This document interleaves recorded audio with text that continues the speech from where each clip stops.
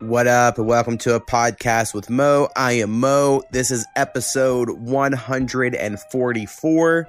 On this episode, we are joined by artist CLNY, and we talk about, well, first I'll talk about my Patreon and merch shop that she calls in. We talk about her getting started in music, her life in the military, the coronavirus, chemtrails, 9/11 truther talk, TV shows, making music some more, making beats, Caviar Music's playlist, Twitter, internet friends, and a bunch of other stuff in between. Thanks for checking us out.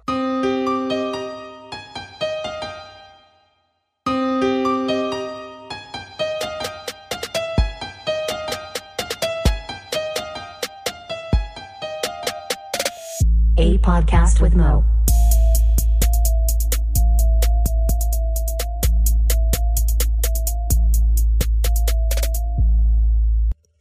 What up? Real quick before I get to our guest on this episode, I'm going to do my little you should give me money shit. So go to patreon.com/a podcast with Mo. I will include a link, of course, in the description of the podcast. You can give me any amount of money to get early access to the podcast. Give $1 a month. You'll get those early links. I think it sends you an email. I don't really know. I don't ask my patrons. Let me know, patrons out there. If you are a high enough tier of patron, you can get shouted out like my mother, Hurricane Haynes, Snappy, the Powwow, Jay, Marshall, the Dharma Initiative Bear. And again, look into that. That'd be great. Also, we have a merch shop if you would like to get a podcast shirt, a hat, a tote bag, anything cool like that. I would love for you to buy one, wear it around, be all fucking cool and hipster and shit. Again, I will include a link in the description of the podcast. So, the person I'm going to be calling for this episode here, and I don't know when this is going to come out because I've been trying to plan some people to be calling in. This is one of those, and so we'll see when this actually releases. I'm going to call this person CL, short for CLNY. I'm sure we'll get more info on that coming up here. Met them through Twitter, so I don't really know them all that well, but we bonded quickly over The Circle, a Netflix TV show, and then also I believe they make music and some other stuff, and they're about to go do military shit, so they're going to call in before they go do that. So anyway, that's the backstory there. So let's give them a call. Yo. So how... I said CL. Is that all we're calling you on this? Yeah, that's fine. Perfect. All right. So, my intro was we met through Twitter because we both watched the show The Circle. Yeah. And that's basically it. So that's all. My wife made me watch that, and it was pissing me off, but I couldn't stop. Right. I agree. I've been annoying my wife with the new show, and I'll get to that in a moment. But yeah, so The Circle is a great show. We can talk about that later, but it was funny because we have other mutual friends on Twitter, and you make music, and I make music, and somehow it was the fucking Circle, and us being probably a little racist, saying this dude looked like Shoe Bomb. But it was pretty, it happened. So how long have you been making music, and what's that whole side and story like? I've been writing, I guess, lyrics since I was maybe 8 or 9. I remember the first time I wrote my first rhyme, and it was on a yellow sticky note of my sister's. It wasn't even my stuff to be writing on. I wrote on her stuff, and of course she found it and she read it in this terrible English accent, and it was embarrassing, and they laughed, and it was absolutely terrible. So I hid it for a long time. It was my little secret thing to do in my spare time, and I don't know, it never left me. I took a lot of breaks. I played ball in college, and just being a student and doing other stuff. You don't always know what a studio is, and you don't always feel like writing. You got other stuff on your mind and on your plate. So I took a lot of breaks here and there, but since maybe early 2017, I came home from deployment. I know we didn't talk about that, but I'm actually active duty in the Navy. I'm stationed in Virginia. When I came home from deployment, I had written so much on deployment. I even set up a makeshift little studio on the boat, which was ridiculous because it's impossible to find a quiet place. Right.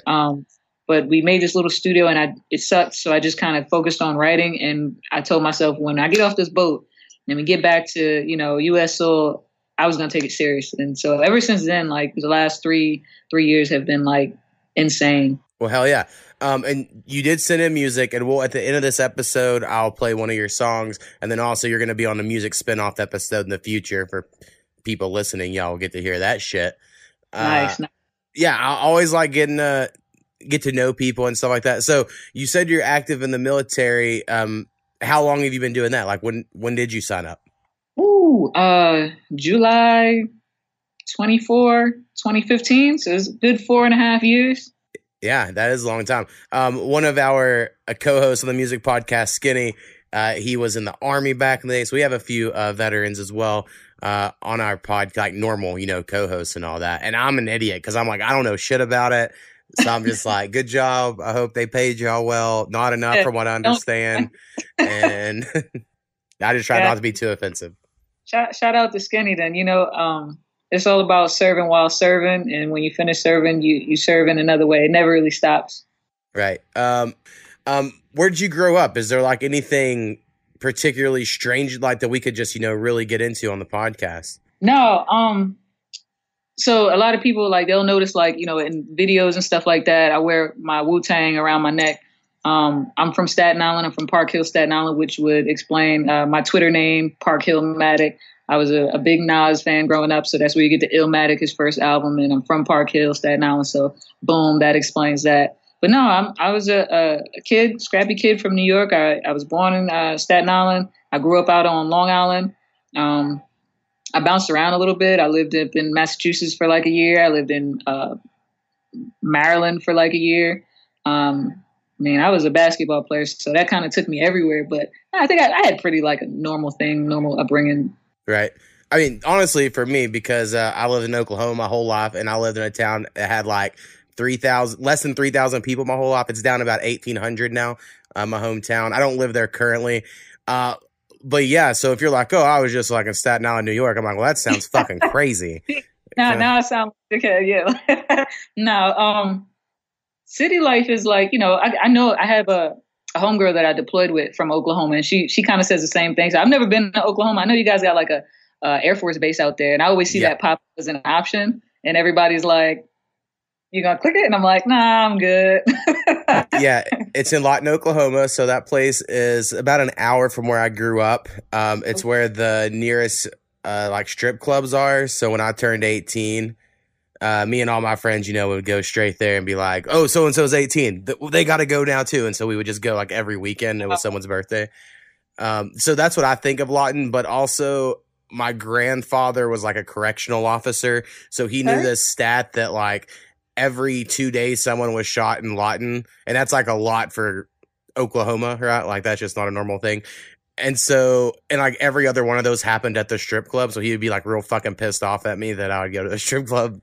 That's crazy. Usually strip clubs, man, you just came to see something shake. That's kind of crazy. Wilding out at the strip club. Right. Yeah. It was very ghetto place, but it was great memories. You see a lot of people get swindled. You learn a lot about just people basically when you're in a strip club, I think, of how they handle themselves around people.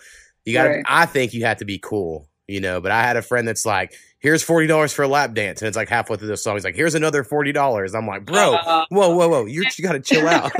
I've seen that. You see that overseas, like when we deploy and we get to like the first port is like, Naples, Italy or something like that. And, people just lose it. They drink too much. And next thing you know, like we can't find them or it's always bad. Yeah. So, be careful out there at strip clubs. It's been a long time since I've been to a strip club, so I'm not like a cool real rapper because I don't keep that going.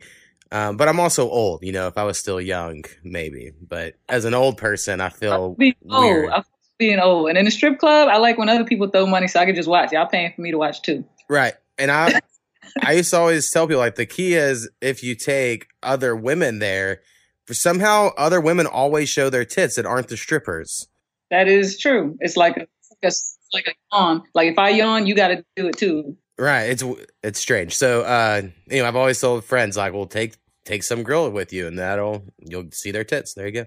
I'm trying to think what else we got going on. For military wise, I'm sure like just overseas, what other countries have you been to?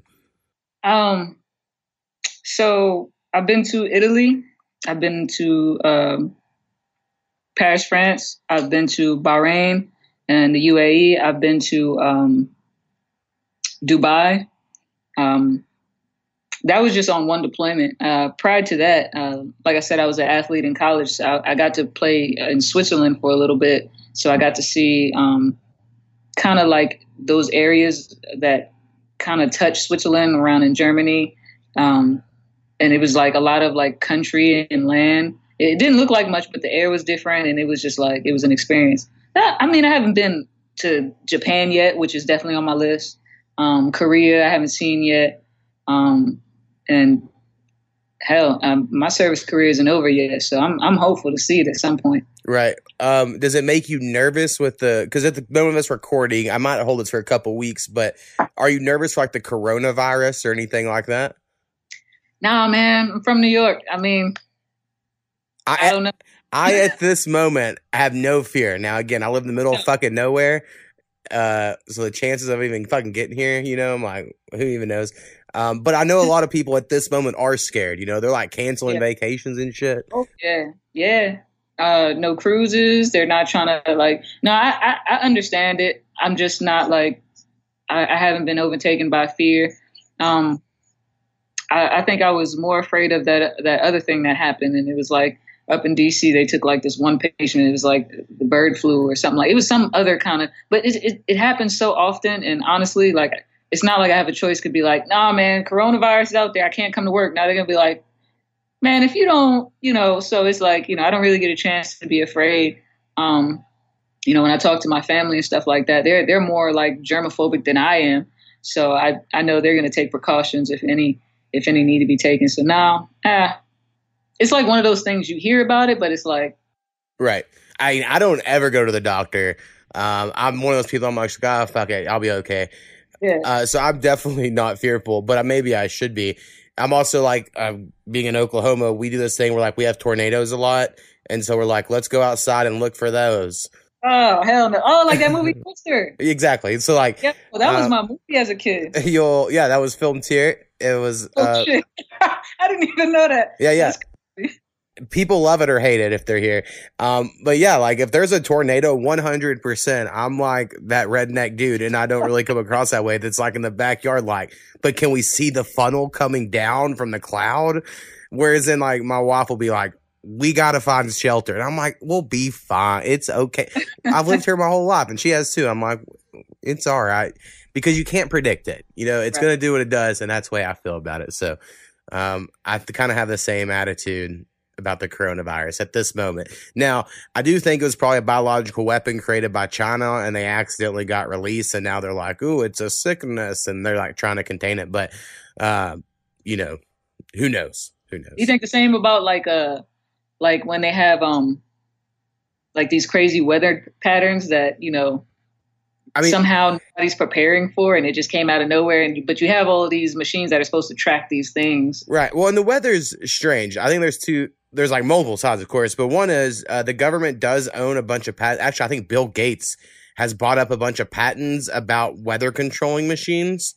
And that just seems weird. Like, why is he doing that? And then here in America, the way, from what I understand, and I'm no meteorologist, but from what I understand, there are math problems you can use to predict the weather, like using all this different stuff, but we don't. We use history. They just have like all the history of since they've been keeping track for the last 100 years. And then they're like, well, if it was this way 3 days in a row, it was always like this. So that's what they use now. So that's why they can be wrong. But I think in Europe, they still use the math problems. Apparently, they're way more accurate. But I don't know. I've never been to Europe. So that's dope to talk to somebody else who, if I say it first, everybody's like, you know what I mean? But you say it first and I'm like, yes, thank you. So now I feel it. Now, I feel it. Somebody made that shit up. We have another artist friend who's called in before, Brad Surex, who thinks contrails from airplanes are chemtrails, and they're like doing shit with airplanes. And my wife is over there giving me the nod. She tells me, she's like, told you. Yeah, so I personally don't believe it, but I don't see airplanes often here. He lives in Pittsburgh. He's like, no, bro, they're marking X's all over the sky because they're like targeting people.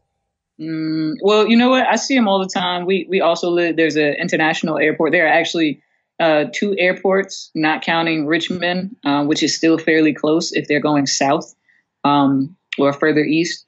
But I mean, we got airports over here. The naval base over here, you know, they do their flight thing. And a lot of times, you know, you might get Army guys, you might get the Air Force is seen a lot, but they're always making these trails, and I would agree.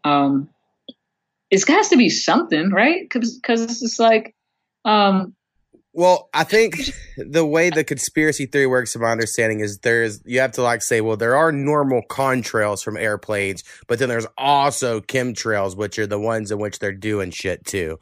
And right. So then whenever you're talking to someone who believes, they're like, well, those are fine, but I'm talking about these special ones over here. And I'm like, okay.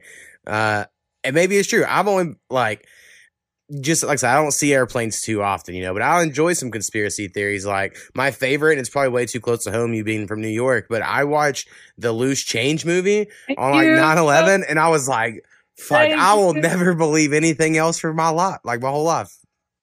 You know, they do this in our boot camp where it's like for anybody going to the Navy, just mute this part, and I'll do like this with my hands when it's time for you to unmute it.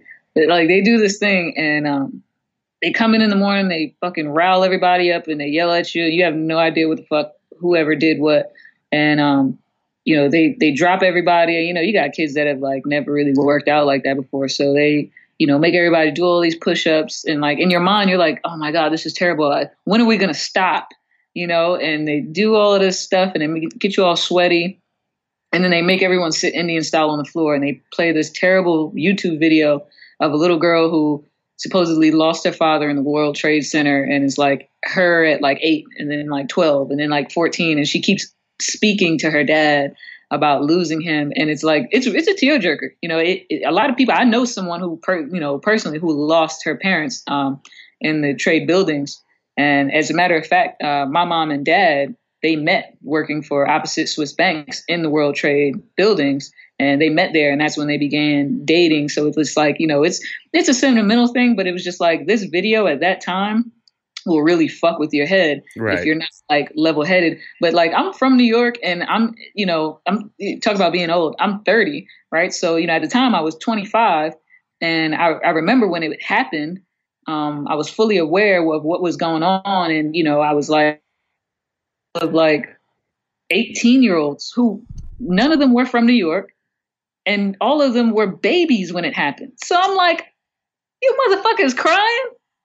You don't even know what, you know what I'm saying? Right. And it's just like, it was a funny thing, but I was able to realize what they were doing. It was a whole mind thing. But yes, Loose Change, and the other one, I can't think of, Fahrenheit 9/11. That was another one that I really liked. Right. And then I even watched the one, they have it on Netflix, National Geographic, I think, did it, that goes against Loose Change. You know, I wanted to be thorough. And I watched the one that was like, we're here to disprove everything Loose Change said. And I watched and I was like, still fucking believe it. I'm sorry. They'll be like, actually, fires could destroy steel beams because jet fuel burns at a higher temperature. And I'm like, okay, so the jet fuel just happened to pull up around all 4 fucking beams at one time. All right. I don't know about all this shit. So I was like, I watched with. It's dope that you even like, yeah, I fucks with it because the conspiracy theorists around here, most of the time they're military, and it's really just like they'll see nothing wrong with the things that happen here that maybe, you know, someone here is responsible for. Right. Well, I think the things that stick with me the most is that it starts off with this whole Dick Cheney wrote a memo or a pamphlet a year before it even happened saying we need theater wars and something like Pearl Harbor to happen. And I'm like, oh my God, Dick Cheney said that? Yeah.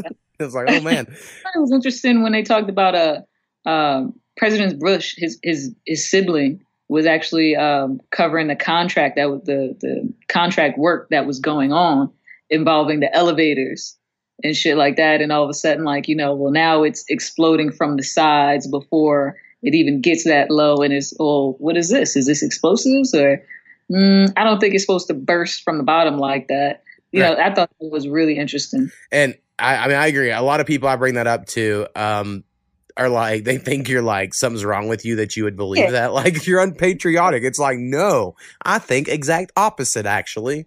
You know, I think someone's swindling us and America deserves to know it. fucked up, but it does happen. Right. I mean, I watch also way too many shows. I started watching. We can totally get a TV talk through this. I started watching the show on Netflix. It's not a Netflix show, I don't think, but it's called Designated Survivor, and it's got Kiefer Sutherland, and he's like the guy they leave in case everyone else dies in the cabinet, and everyone else dies in the cabinet. So this like normal guy who's an independent's left as the president, and then he starts doing like real fucking shit, and it's like, fuck yeah, Kiefer Sutherland. Watched the first season and really enjoyed it.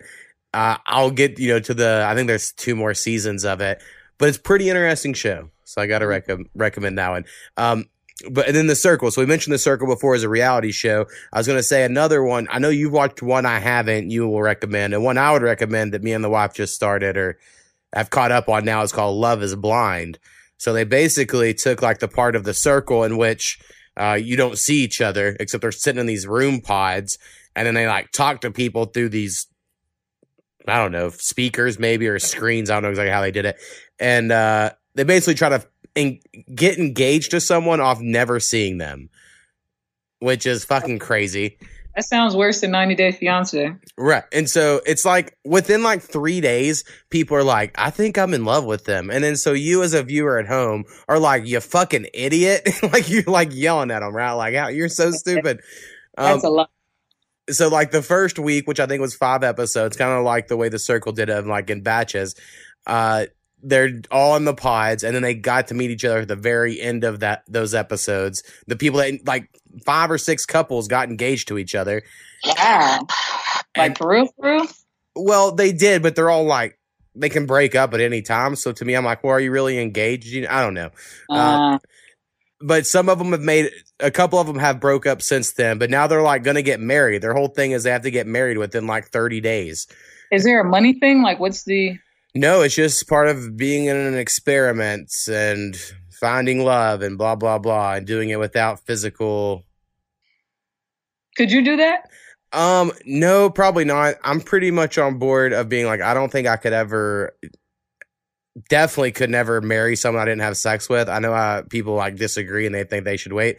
I'm just like, and again, this is probably objectifying women and I hate to do it, but it would be like buying a car without ever driving it. It's like, what if you just don't fit in the car well, or it's just not made for you, or something doesn't vibrate? That just seems risky. Now I get the opposite argument is if like everyone's a virgin going into it, then you don't know any better. But I think that's a shitty argument personally. But teach their own, but that's where I would be weird. Now, if I went into it being like, oh, as long as I just get engaged, we'll have sex that night, because that's what happened to all of these people, all these couples except a couple. And then you could figure it out later, I guess. But that also seems kind of strange. I don't know. I think like pheromones play a part in like the real world. They say like shit you can't even really smell, but like your nostrils can pick up plays a part into like who you're attracted to. And so it seems weird if you never saw someone if that couldn't be a part. But I've also like never had Tinder. Like I've been with my wife since before Tinder became popular and like became a thing. So I have no experience in that world. So I know people today's version of dating just different also than what I would think of. Like they're totally being like, oh yeah, I'll just go browse online through the catalog of people. And it's like, that's fucking crazy. I think imagine. About that often. Like can you remember a time where it's like everyone had to have a house phone? Yeah. You know what I mean? And then before that, it was if I had something to say to you and you didn't live nearby, I had to like send you a letter. Right. Yeah. Wait days. Now it's just like that instant gratification, swipe, swipe, swipe. It's just like, I don't think people even, sometimes they don't even get to know themselves. I think like, years ago, you spend enough time in silence without having something to constantly distract you from any type of reflection. Right. It's just like, I think that, more than anything is probably like the downfall of a lot of relationships. And then we just find it so entertaining and normal now it's on TV and Netflix and everywhere else. Right. Well, and I think being an artist, as I'm sure you can deal with, and even me like making a podcast, most of it really is kind of just therapy, like writing a song or making a beat or even doing this podcast and getting to like share my thoughts about shit is because me as an adult, you don't get to do that shit hardly ever. You're all busy and doing shit. And so, I just think anyone who makes shit and creates shit, they're different. And nothing against people that don't, but I do, and I'm sure you know people as well. They're like, they do just go to work, and then they can come home and they can just watch TV, and then they do it again the next day. And I did that. I quit music for like 5 years, and I was kind of miserable. And then now that I do it again, I'm like, I just have to at least do it, even if it sucks, or whatever. Like, yeah, I just really, really need it for whatever reason to create shit. And sometimes I'm like, I wish I didn't, but then I'm like, yeah, I'm glad I do. Catharsis is a big deal. Like, I had a buddy of mine who literally just came and like, he was supposed to be, I thought he was going to be recording me, try to save me a couple of bucks from going to the studio. And he literally just dropped off like his entire home studio at my house. And like, I haven't heard from him in 3 days now. And I don't know how to use this shit. So it's really like, hey man, where the fuck are you? Right. So, but still it's a thing where, it's not so much as to, not to me at least, am I going to be able to make money off of this, or how many, whatever. It's just like, does this sound good to me? Am I getting whatever I had on my chest? Am I getting that out? Do I feel fulfilled? And that's really important, because shit, sometimes, I can imagine like if I quit my job, as if I could, right? If I just stopped going, I probably wouldn't have some of the experiences that inspire me to write. Right. And I think that's really important, from like heartbreaks and relationships to, those teaching moments to, pain and joy and all of that shit. It all really matters. And I think music really loses its therapeutic ability when we make it about trying to fit a mold or to sound like, something, because we're hoping it'll be popular, not because we could feel it, but because we're hoping that, like, I don't fucking know what to call it, but like we're hoping it'll catch on, and just like, even if it loses all of the other aspects that make music such a universal thing that brings a lot of people together. Right. I mean, and I could say this because I've lived it, I've made music for years having like no fans, so like that is not what drives me. It's not at all for that, because I'm like, dude, trust me, I put out mixtape after mixtape that no one gave a fuck about. Like, that wasn't really my motivating factor. Now, this year I broke even on my music, so I'm like pretty proud of that or whatever. But I was in like a Discord group, and I've been in group chats, things like that, with other, producers and rappers. And so many people, it's about numbers, and they'll be like, hey, what do y'all think about paying $10 to get on this playlist? And I'm like, I'm firmly against it. Now, you can do what you want to do. I'm not going to judge you too hard.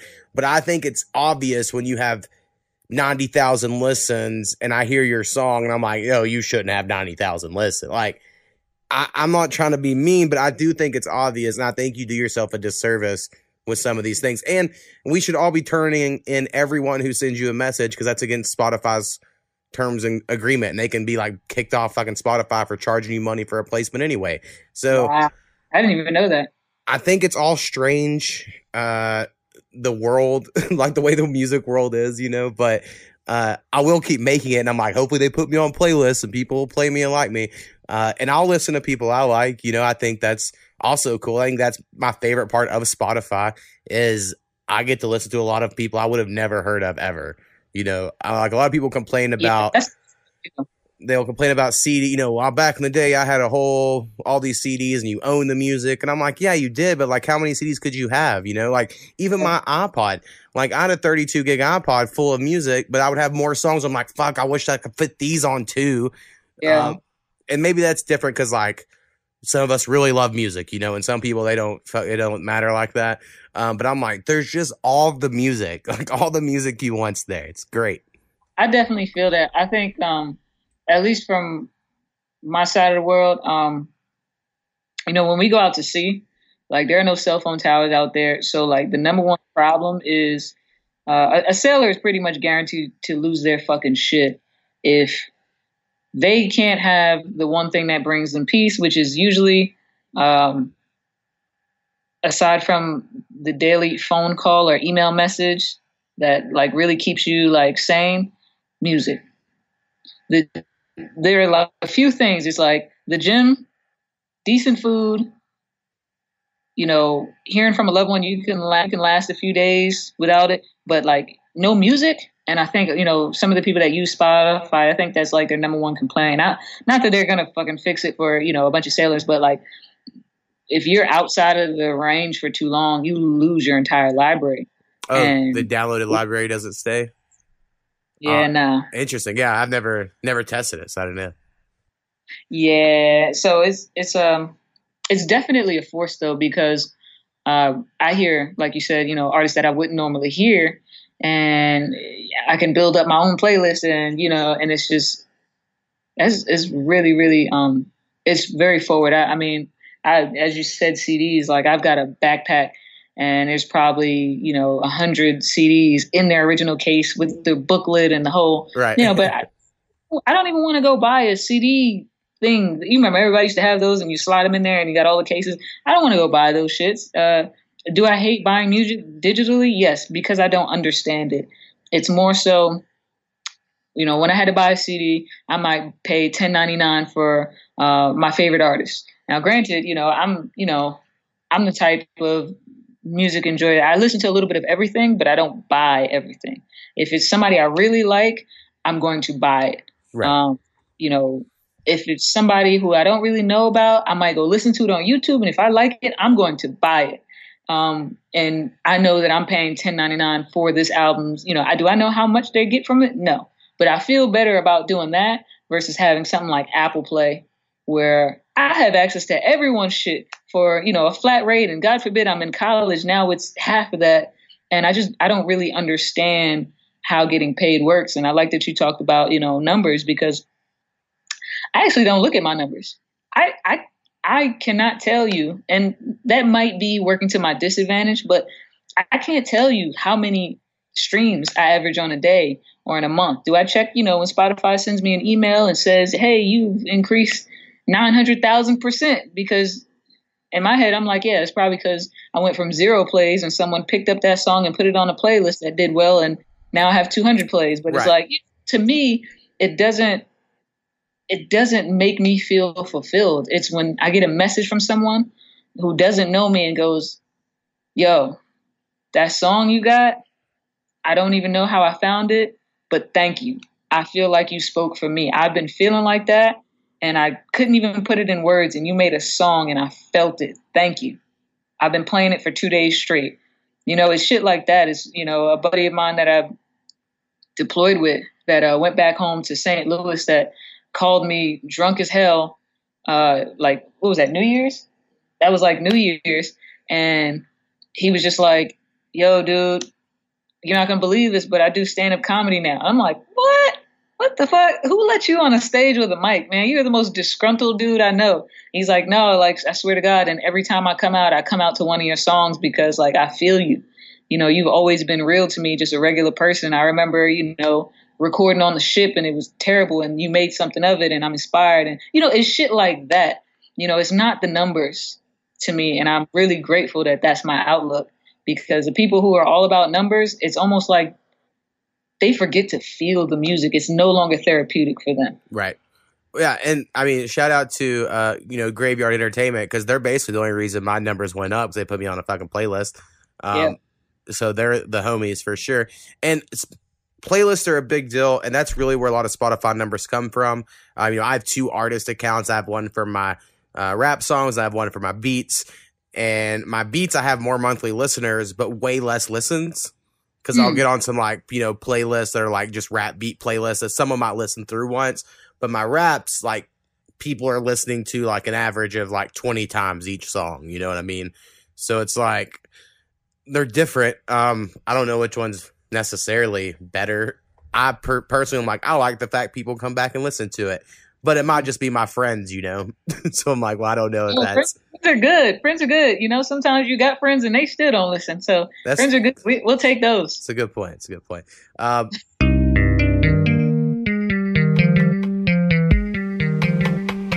All right, so if you have any questions, suggestions, or corrections, please email us at apodcastwithmo. That is apodcastwithmo@gmail.com. Perfect. Boom.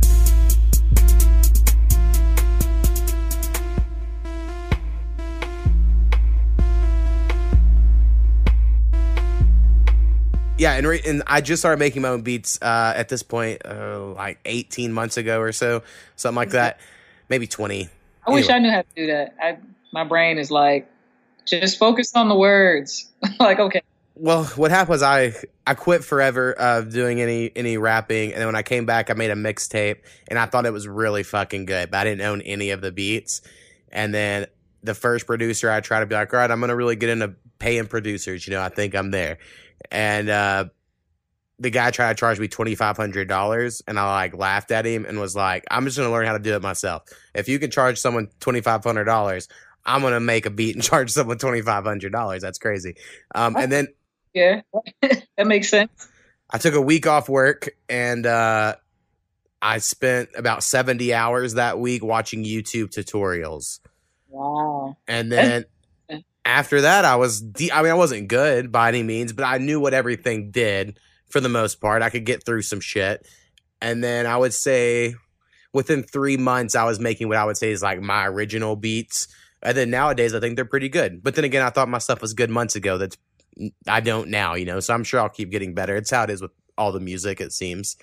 I do try to sell them, so I'm not acting like I'm not for the money and the listens and people give me some money, but it's really because it's like, well, I spend so much time on them. Pay somebody else, so get it. Right, so we'll see what happens, you know, fingers crossed. A guy hit me up yesterday at the time of this recording of asking about beats, and I was explaining to him how, like, yeah, you'll need to buy a beat, you know, if you want to get on Spotify. I was like, honestly, if you download a, you know, free for nonprofit beat off YouTube and upload it to SoundCloud, no one normally cares and it's fine. But if you're going to monetize it on Spotify, you need to, first off, the producer gets 50% of that beat or that song. And a lot of people don't know that, and they upload all the time and don't do that. But unless you've talked to a producer or you've bought away those rights of the right, you know, the songwriter's fee, you're supposed to do that. But a lot of people don't. And that's why producers have to charge like $200 leasing fees, is because people don't do that part. You know, if you really talk to a producer and you're going to work with them a lot, at least people at my level would work with you, you know. Now, but everyone wants to just buy a $50 lease from Cash Money AP. And I always use him as an example, but only because I hear his beats fucking everywhere. And everyone just has the same beats and the same leases. And I'm like, this is crazy. But that's just not how I make songs. But then again, the last, you know, 18 months or so, I've only rapped on my own beats. So the world's different now.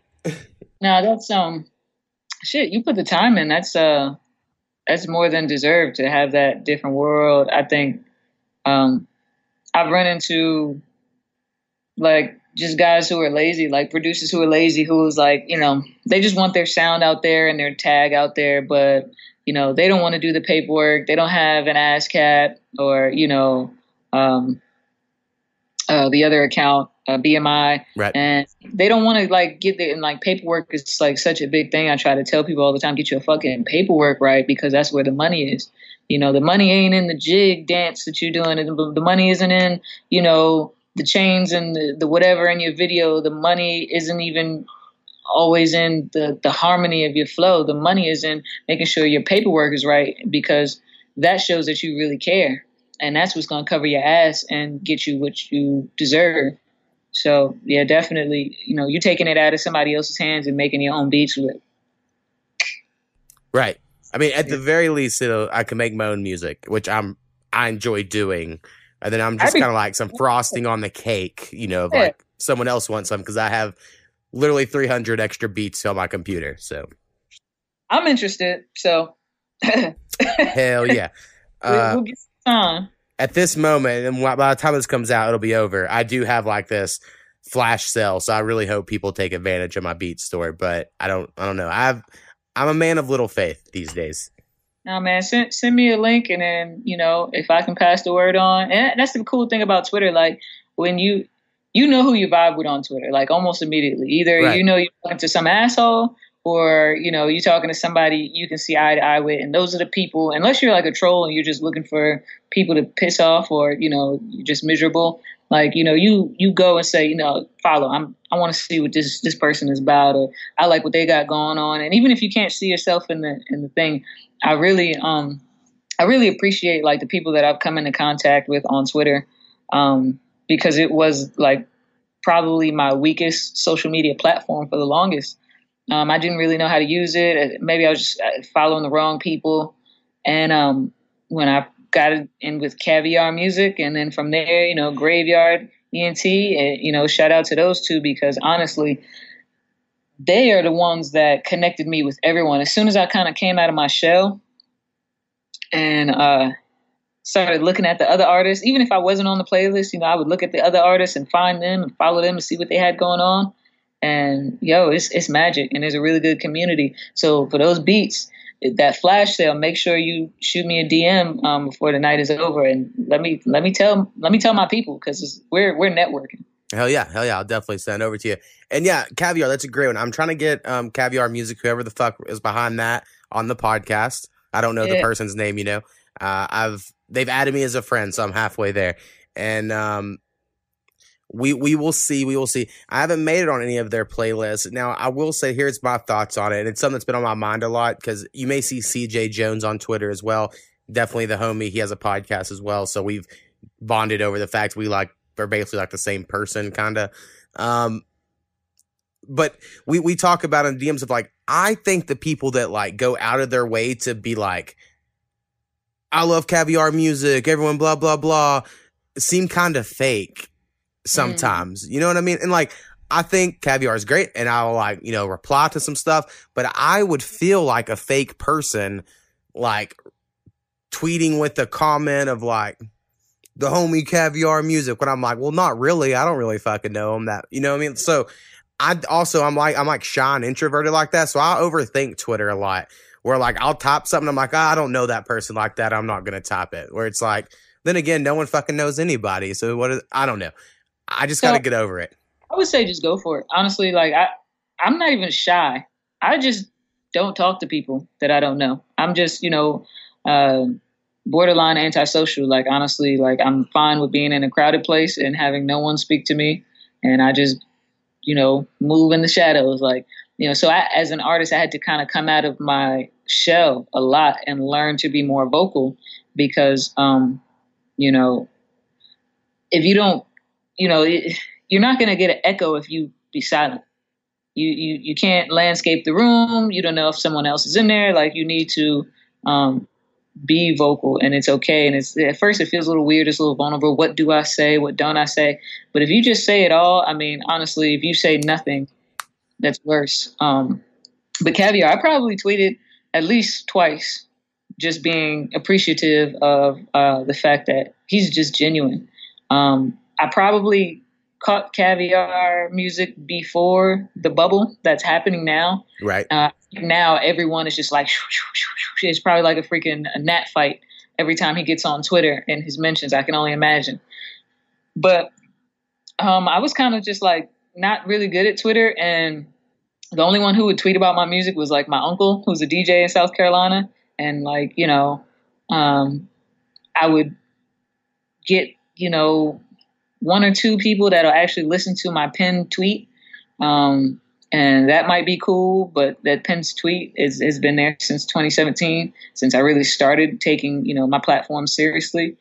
And it's still under 100 retweets and 100 likes. So it's just it's a process. And I don't remember exactly how Caviar found me, or I didn't know who he was at first, or what he did. And I was skeptical at first, and I was waiting for him to ask me for some money to put me on a playlist, because, right. I've seen that a lot. And even doing shows and stuff, when I would do shows, I was so used to people expecting me to pay to play. And, that sucks, but they teach you kind of you got to get your feet wet until anyone knows you, how else you're going to get on stage. And that was kind of how I expected this to go. I've even paid for, bloggers will hit me up hey, we want to do a story on you, pay this amount. And we'll do a write-up. And if you don't have any press and you want to put something out, something different than your links, then you want to mix up the media, and you go, what, I'll take that. And then before you know it, someone who didn't pay for it sees it, they find you, they like your music, now they're a fan, and it's just it turned into this other thing. And all I had to do was, be vocal. And eventually Caviar found me, and I sent him a couple of links, and we traded numbers. And I was really shocked at how just genuine. And I'm like, dude, what is this about? And you know what? It's like the person who thought about making Facebook a magnet for ads, right? You got all of these people that use Facebook, and all they do is talk to people that they go to school with. Like at first it was a college kid thing, right? So then when you open it up to the world, now you have everybody who wants to use Facebook. Well, if you want to sell something and everyone's on their phone looking at Facebook, looking right here, you're gonna have to pay me top dollar, and I'll put your ad in front of all of them. And that's literally what Caviar is building. He may not say that, but I think it's genius. First of all, he likes the music, and I think that's the best part about it. It's really genuine. It's not for the purpose of startup to sell off. It's really him liking music, liking different kinds of music, and just having the time to say, I love this song and the way it bleeds into this song, and we're going to follow it with this record. And none of these artists are mainstream. Right. Yeah, I listen to it every month, or at least the last few months since I've been following him. It takes regular people, and what's cool is if your song is on a playlist or not on a playlist, but you've had some sort of something with Caviar, he just introduced you to 50 other artists per month that you didn't know existed. And it's just like, at some point, Caviar is going to build himself into a really, really good position where he will have connected and touched so many artists and influenced their career. And really, that doesn't mean you go change the type of music to hope, this will do it. This is a hit. It's really, he takes that away from, you don't have to make a hit. You just have to make something that you can feel. Right. He's not going to choose some BS that you can listen to the radio for. He's going to choose something genuine. And I think he's really good at reading energy. So, he gets people that'll spam him up with links. I'm sure he hates that. Because I do. I mean, my podcast is way less successful version of his playlist. You're not going to get a lot of listens from my podcast, but it's pretty fucking cool. It'll be pretty entertaining. And the music is really good on my music podcast. So it's always and people are always today, someone hit me up on Twitter. We're like, sorry, dude, I haven't listened to the 2 episodes I'm on. Y'all are fucking awesome. And I'm like, well, thanks, man. I appreciate it. Yeah. But that was someone that was on it. It took them a month to check it out. You know what I mean? So you're fighting this uphill battle for people to really check out a podcast. So I understand I'm doing a weird medium here or whatever. But people ask me all the time, how much am I charging? And I'm like, I don't charge anything. Just send me fucking music, bro. I'm gonna play it. Yeah. So I'm sure it's super stressful. I'm sure it's super stressful for him. I also think it helps, from what I understand a little bit about him, he does manage some other artists. Yeah, TKO. TKO is cool too. He's pretty talented. Right. But he's not the artist, right? Whereas in I'm pretty cool about not being too full of myself. But even then, if I was the running the big playlist and I made music, it'd be so hard not to, put your song on the playlist. But I think it helps not being in that position. It's in moderation. Because, when I see Caviar's playlist there, I always tell him dang, TKO show is in there. You make sure, what I'm saying? But it's never a jab at him. It's always yo, you're loyal as fuck, because you are not only helping thousands of other artists that you don't know personally that aren't paying you to do this and aren't always all that nice to you. You never forget about the people who are, right, who were there from the beginning, which is another really big clue at how genuine it is. And I mean, all that is being pretty cool. And then also similar with Graveyard, all these people again that I want to have on, just haven't yet. They're like a team, right? And it's someone that I've done all this myself, and I do all this. I'm record, edit, mix all the content you hear between the beats, podcasts, and raps. And even then I have to market and share my links. And I'm not saying I have to have friends do that, but I just don't, right? I don't have that little network of shit. So when I see people, I'm like, that's awesome. I think it's so cool that y'all have Like today, when I was like, hey, man, some guy from Graveyard's listening to 50 episodes already of the podcast in the last 2 weeks. And they're like, oh, that's so-and-so, our security guy. And I'm like, oh, okay. And that's cool. Like they have a security guy, right? Like I have my co-hosts that are friends that come over. And I mean, I'm really grateful for the ones that, can make it on as regulars. But you can't even get people to like share your links that are on the podcast and stuff, So it's like just so hard some days. But I enjoy Twitter because you said, you're kind of newer to it. I am as well. I was on Instagram more and Facebook. I've seemed to like Twitter a lot more because I think you can find people that you understand or at the same level. I don't know about talent wise or passion wise, but yeah, like you vibe with them. And then as long as you keep dickheads off your friends list or whatever, it's really chill. Like a lot of people complain that Twitter's too toxic.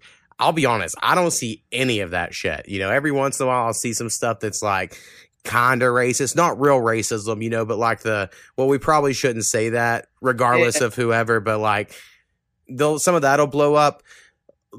But in general, my Twitter's pretty chill. It's all music and people sharing links, check me out, and a lot of positive messages. And I'm a negative person, so I enjoy, all these people like go out today and kick ass. I'm like, yeah, all right, guy. Yeah, no, I mean, I thought I was just much better at Instagram because I understood the marketing aspect. I knew how to use that better. Facebook, I fucking suck at. I mean, I don't like talking about my music from my personal page. I did create an artist page about 3 years ago. Actually, today it came up in my little memory thing. But I'm just not good at it as far as Facebook. But Twitter is I think I found a community who doesn't care if they're a part of what you're doing, and they don't care if they're making money off of what you're doing. They appreciate quality work ethic, quality sounds, genuine feelings, genuine attempts to connect with someone and to engage with someone. I think I've found like a nice group of people that are just like that on Twitter. As far as like toxicity, I got this guy who's been harassing me. He's literally still tweeting me now about the fucking fight between Fury and Wild. And he's just like, that guy is just like, I can't believe it's 2 days later and he's still fucking tweeting me, yeah, happy Black History Month. And he's just fucking with me. And it's just like, I knew he was going to be an asshole. Like I kind of like just tell the way he was talking to other people. And, but I'm not like one to like in real life, right, avoid it so much. But it's just like, I made my point and I kind of like, I knew when I was at peace, but with Twitter, the only reason why I don't keep it just music is because I'm a real person. I'm more than my music, like everyone else, but I don't mind sharing that. And I know some people are uncomfortable. They're not ready. They don't know what to say. They censor themselves, which isn't a bad idea. I mean, if you look at some of the biggest, at least in hip hop, Kendrick Lamar, he's never on Twitter. Your J. Cole, never on Twitter. No Instagram, no trace of him until they drop an album. And while that's cool and they're successful and that probably works for them in their personal life because of how big a celebrity they are, with me, I think my advantage is I'm not up there and I'm not a celebrity and I'm not super well known and I can still have my peace. You know what I mean? So I get to still be a real person. I still got to, I get to talk about what me and my wife ate for the day. I get to talk about, the crazy shit that goes on in my head or dealing with depression or dealing with some sort of anxiety or, thinking about something crazy that happened to me on the street and just, and sometimes people don't chime in because it's a like touchy, sensitive thing. And sometimes people do. And you wound up really helping somebody else through something that you didn't know anything about. And I really enjoy that about Twitter. And then boom, I hit you with a new song or share somebody else's music. And it's just like, it's not, one dimensional. It's multifaceted like we are as human beings. So, right. I mean, Twitter is definitely fun for that. Right. Well, and I've I've really made friends, you know. I have a co-host that calls in, my cousin named Rusty, and I used to think he was so weird because he used to play Final Fantasy 11, and it was an online game, and he made like real friends, right? And I played the game too with him for a couple months and kind of fell out of it, but like he made real friends where he was like, no, I gotta, you know, so and so's gonna be on tonight, and I used to think it was so odd. And then when I first started rapping back in the SoundClick days, I made like real fucking friends on the forum that like we made songs. And then now, you know, through Twitter, or we have a Discord for the podcast, and, you know, Instagram, all these places, and people sitting in music. I have like legitimate friends from all over the United States or the world, actually, I've never met him or whatever. Like Arawati, he's going to be on the podcast that comes out tomorrow from when we're recording. When you listen to it, or if you did, it sounds like we've known each other since we were like 10 years old. Right. Mm-hmm. Like it just like we just connected. Right. And I've talked to him like 3 times on the podcast. That's it. And then we made a song together once. But I just think that shit's really cool when you can find people that you're like, oh, they're fun. And it sounds so fucked up, but there's people I've never met in real life, but I've been talking to on the internet for a few months that I feel is way closer of a friend than people I grew up with. You know what I mean? Because it's like, I haven't talked to those. Yeah.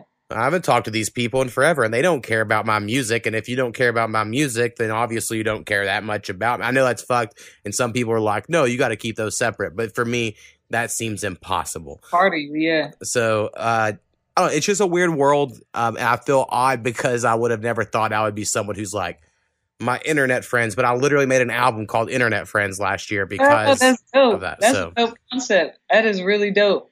I definitely agree. I mean, what's cool is when somebody I've never met who really likes my music, and you know they might follow me on Instagram, and you know I might post something. You know, I'm very open about what I do on a day to day. Me and my wife, we do silly stuff, and everyone tells us we should have a show, but it's kind of cool and not in a creepy way. Some people come off creepy and they don't mean to, but it's kind of cool when somebody who's at least made an attempt to talk with you, hold a conversation here and there, will, be in a city. I had somebody who I didn't know at all that happened to live over in Hampton, just 20 minutes from where I live, who she would follow on my tweets. And, she could tell when I was having a bad day. She listened to the first album I put out where I was really going through some shit. And I was out somewhere and I didn't want to be out. And she's like, yo, dude, I know you don't know me at all, but I feel like we're friends. I'll come through and, so you don't have to be by yourself and shit like that. And it was cool. And then she wound up joining the military. And it was she hit me up to, give me the update. And I was able to talk her through some shit. And yo, you can't help it, man. My next album is called What Friends. My next album is called What Friends. It doesn't have a release date yet, but I like that we're on this topic because when I talk about what friends, people always go I don't get it. Where are you going with this? And it's the idea of being fully surrounded by people who love you and care about you, at least people you expect to, and still feeling like you have no one. And feeling what friends? These people, they don't feel that way. I don't feel connected to them. They're just here. But the album itself is full of features from people who are genuinely my friends, who came together and took time out of there to be a part of my album. So it's really cool. I mean, the cover is pretty interesting too. I can't wait to share it with everybody. It's like a snapshot of remember Toy Story? Yes. And Andy leaves, he goes off to school and his shoe is turned over. Well, you see Andy's shoe is turned over and it scratches out the kid's name Andy. Well, I'm sorry, freaking Woody. Yeah. And it scratches out Andy, and it's that was a big deal. So it's a snapshot of all of Andy's toys with their eyes. Their eyes are solid white, like they're zombied and just dead. And you see Woody's shoe, and it's got CLNY scratched out of it, and it's just those are all my friends. Those are the people that I've outgrown and that I've surrounded myself with, and I've shed them, and I'm moving on to other things. But they're still on this album because they still matter to me. So it's What Friends, but it's it's at the end of the album, I realize I'm actually surrounded by quite a bit of love. Well, I always enjoy a good concept album. My internet friends when it was just I wanted to make a bunch of collabs with friends, so it wasn't quite as deep. But Nah, that's definitely. If it wasn't for the cover art, man, my album would be the same thing. oh, hell yeah. I like little deep things that I do in my head, and I never expect anybody to ask me about it. But when I get to explain, it's like fun. I completely get it. My first album that I thought it was an EP, but then I learned later on that if you have 8 songs, that's an album. And I was like, I thought that was still an EP. But when I made it, it was called Too Pretentious. It was the first thing like I ever made all the beats, and it was because I was like super fucking depressed. And I was like, I'm gonna make this whole like free form flowing. Like my thoughts just came. I wrote it like the way I freestyle, if that makes sense, which is I guess how I always rap. But it was very just literal, like, and thoughts kind of came to me, and I would rap them and blah blah blah. And I really enjoyed it. But it was called Too Pretentious because I felt like I was being too pretentious by being depressed. But most people don't get like they're like whatever. I mean, what do you mean by too pretentious? And I'm like, it doesn't matter. Like it just doesn't matter. Like it doesn't matter now anyway. Like I hope you enjoy the songs. They're cool. But I'm like all my album titles I'm very like particular about. Typically I'm like, I think about it a long time. I think a long time about the order placement of songs way more than I think most people do, where I'm like, oh no, this has to be perfect. Really has to be perfect. All right, we've been going forever, so there's a few things I was trying to end on. One, we touched on Caviar Music. I will say at the time of us recording, I'm gonna say my new song, Two Different People, is just secretly on his list for like a couple months from now. Nice. That's my prediction. Now, that song I think is really good that I've come out. It's my most recent song, but it's came out Friday before us recording this, and I've shared the link twice. Okay. So like that's just an example, maybe like 3 times. I feel like I would be oversharing it if I shared it every day, but I should be sharing it every day because I really like it.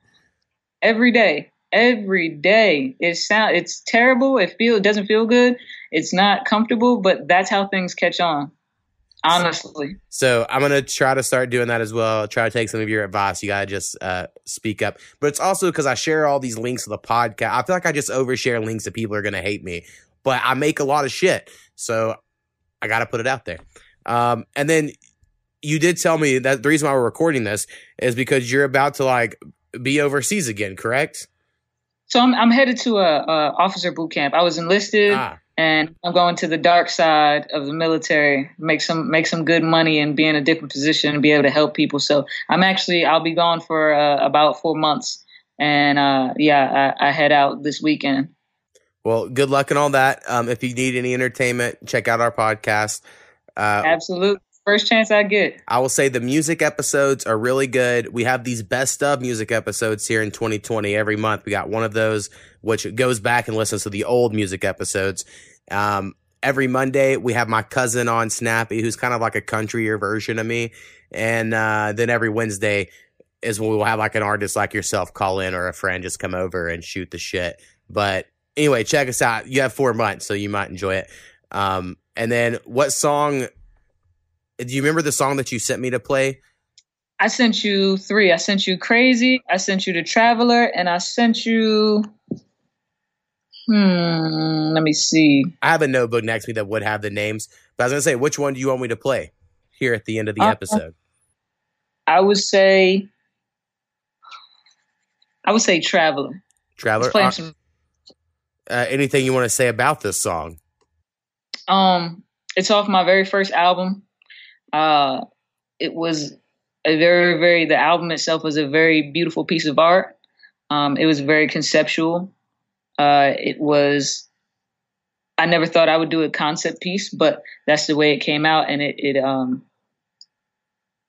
I think everyone that hears that album gravitates to it, and it makes them curious about more. So, this joint Traveler was a guy that I met at open mic that I paid $30 to be a part of, and the mics didn't even work.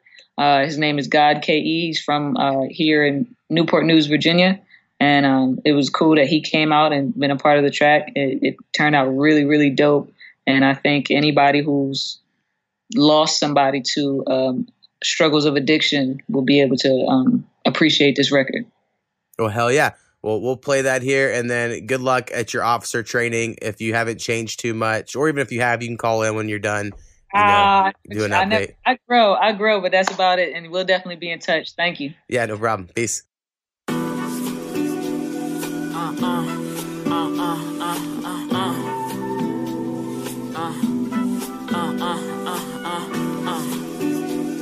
Yeah.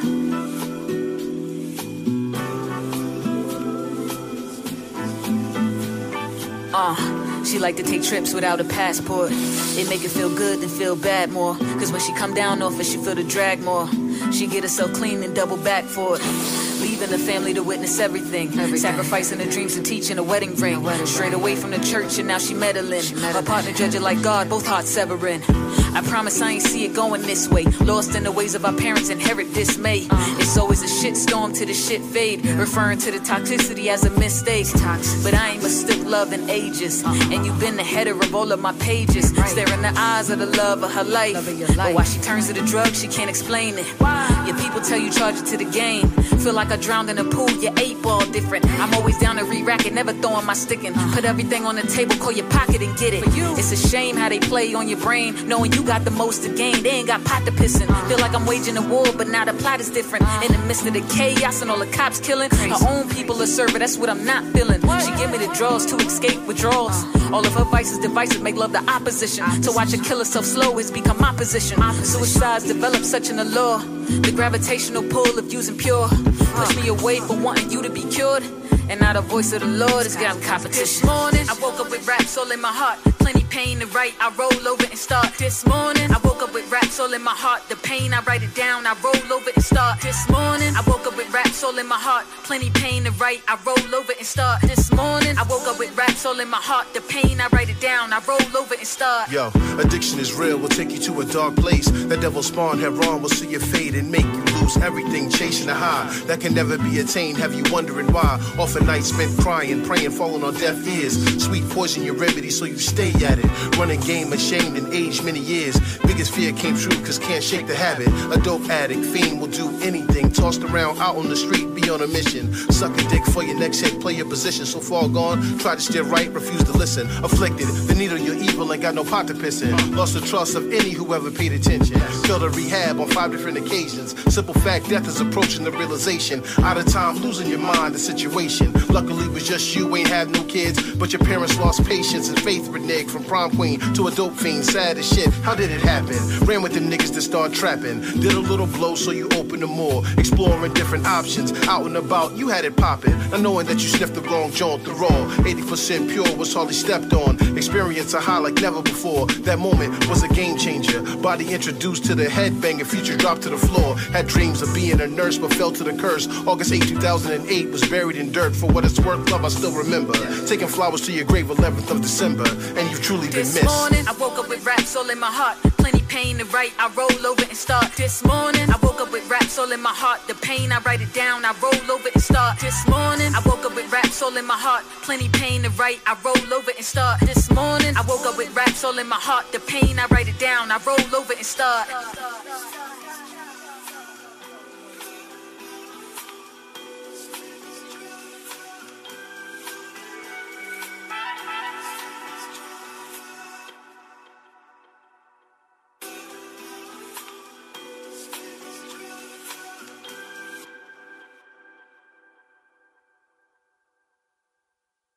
He would understand.